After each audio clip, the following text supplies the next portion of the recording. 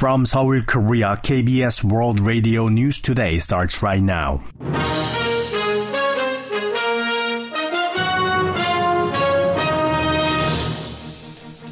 On today's broadcast, South Korea's first lunar probe, Danuri, successfully enters its target orbit.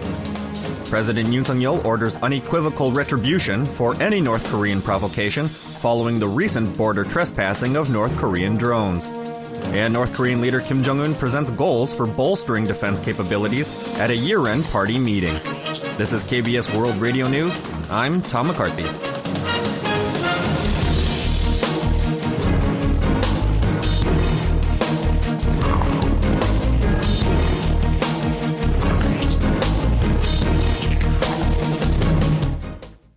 The nation's first lunar probe has successfully entered its target orbit, making South Korea only the 7th country in the world to put a satellite around the moon.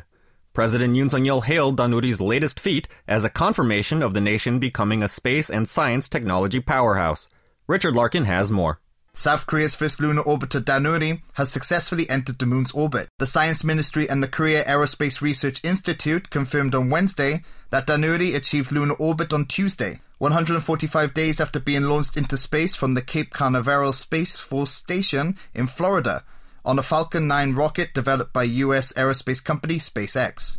According to the ministry and KARI, the achievement comes after Danuri conducted its third and last lunar orbit insertion maneuver to enter the moon's orbit at around 11:06 a.m. on Monday. Although KARI planned to conduct 5 LOIs, lunar orbit was achieved with just 3 rounds of the maneuver, which involves lowering the speed of the spacecraft while committing it to the gravity of the moon in order to achieve a lunar orbit altitude of 100 kilometers. President Yoon Suk-yeol celebrated the probe's successful entry into the moon's orbit in a social media post on Wednesday, saying it has confirmed the excellence of the country's space and science technology and has made a historical mark with the nation becoming one of the world's 7 space powerhouses. He also thanked the researchers involved in the development of the space vehicle for their years of hard work.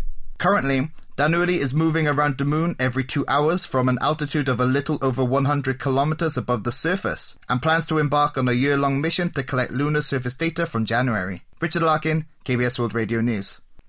President Yoon Suk-yeol called on his top national security aides to strike back against any North Korean provocation without hesitation, regardless of the North's nuclear arsenal. During a meeting with his advisors and aides on national security held in Yongsan on Wednesday, Yoon urged unequivocal retribution, saying this would act as the best suppression for any provocation. Yoon's remarks come after he reprimanded top brass for their inadequate readiness in the wake of North Korean drones breaching South Korean airspace on Monday and ordered disproportionate measures against such incursions. According to a senior official at the top office on Wednesday, the president chastised Defense Minister Lee Jong-sup the previous day over the military's failure to intercept the drones. Yoon reportedly berated Lee for failing to draw up appropriate measures in light of similar incidents that occurred in the past. The president also ordered a disproportionate response, such as deploying 2 or 3 drones north of the military demarcation line for every North Korean drone that crosses into sovereign airspace and to shoot them down when necessary. He later called for an acceleration in existing plans to set up an exclusive drone unit within the military during Tuesday's cabinet meeting. The military put forth a midterm plan calling for an average annual increase of 6.8% in the military budget for the next 5 years. In the plan for 2023 through 2027 announced on Wednesday, the Defense Ministry said it will need some 331.4 trillion won in funds for the 5-year period. Of the total, 107.4 trillion won will go toward upgrading defense capabilities and allocate an additional 224 trillion won for managing troops, equipment, and facilities.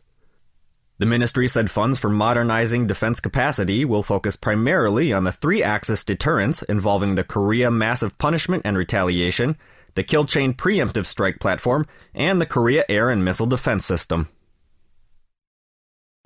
North Korean leader Kim Jong-un has presented goals for bolstering the country's defense capabilities next year during a key meeting of the ruling Workers' Party. According to the North's state-run Korean Central News Agency on Wednesday, Kim made the announcement during the 6th plenary meeting of the 8th Central Committee of the Workers' Party, which convened for a second day on Tuesday. During the meeting, Kim reportedly presented new key goals for 2023 to bolster the nation's self-defense capabilities to deal with the changing situation on the Korean Peninsula. Without elaborating on the key goals, the report said that Kim presented principles and policy direction for the party and the government related to the defense of the country's sovereignty and national interests. In addition, Kim reportedly presented principles and methods for expanding achievements in science, education, and health, as well as overcoming serious flaws in those areas.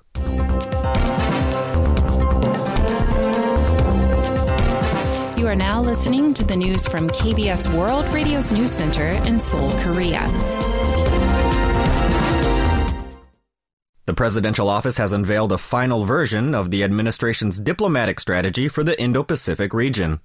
Kim Sung-han, the head of the National Security Office, on Wednesday announced the completion of the final report on the nation's first unilateral diplomatic strategy applied to a particular region. The administration has been preparing the strategy since the South Korea-U.S. summit in May. In November, President Yoon Suk-yeol revealed the strategy's key visions of liberty, peace, and prosperity and principles of engagement, trust, and reciprocity during a summit with the Southeast Asian countries. The top office emphasized that while past administrations' diplomatic plans were limited to the surrounding Northeast Asia area concerning North Korea and economic and trade cooperation, the strategy is aimed at bolstering cooperation on issues beyond the region. White House National Security Advisor Jake Sullivan welcomed South Korea's unveiling of its own Indo-Pacific strategy as one that will enhance the allies' capacity to promote world peace and nuclear non-proliferation. A research group has found that South Koreans have the most negative view of China among scores of countries surveyed. The Diplomat, a U.S. news magazine, reported on Saturday that an international research group, which included the Central European Institute of Asian Studies, presented the findings of a survey of 1,364 South Korean adults between April 11th and June 23rd. According to the survey, 81% of South Korean respondents said they have negative or very negative sentiments about China, the highest level of the 56 countries surveyed as part of the Sinophone Borderlands project.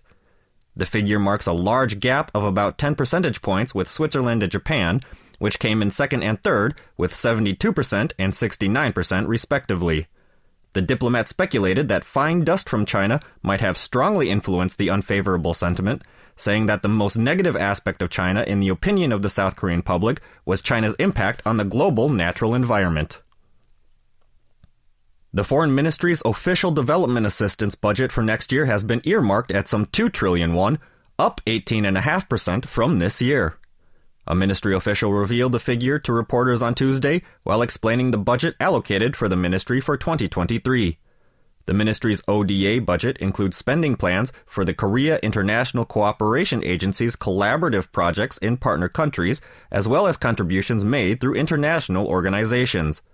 The budget is significantly larger than the 1.3 trillion won that was allocated back in 2019 before the COVID-19 pandemic broke out. The benchmark Korea Composite Stock Price Index fell 52.34 points, or 2.24% on Wednesday, closing the day at 2,280.45. The tech-heavy Kosdaq also fell, losing 11.82 points, or 1.68%, to close the day at 692.37. On the foreign exchange, the local currency strengthened 4.41 against the dollar, ending the day at 1,267 won.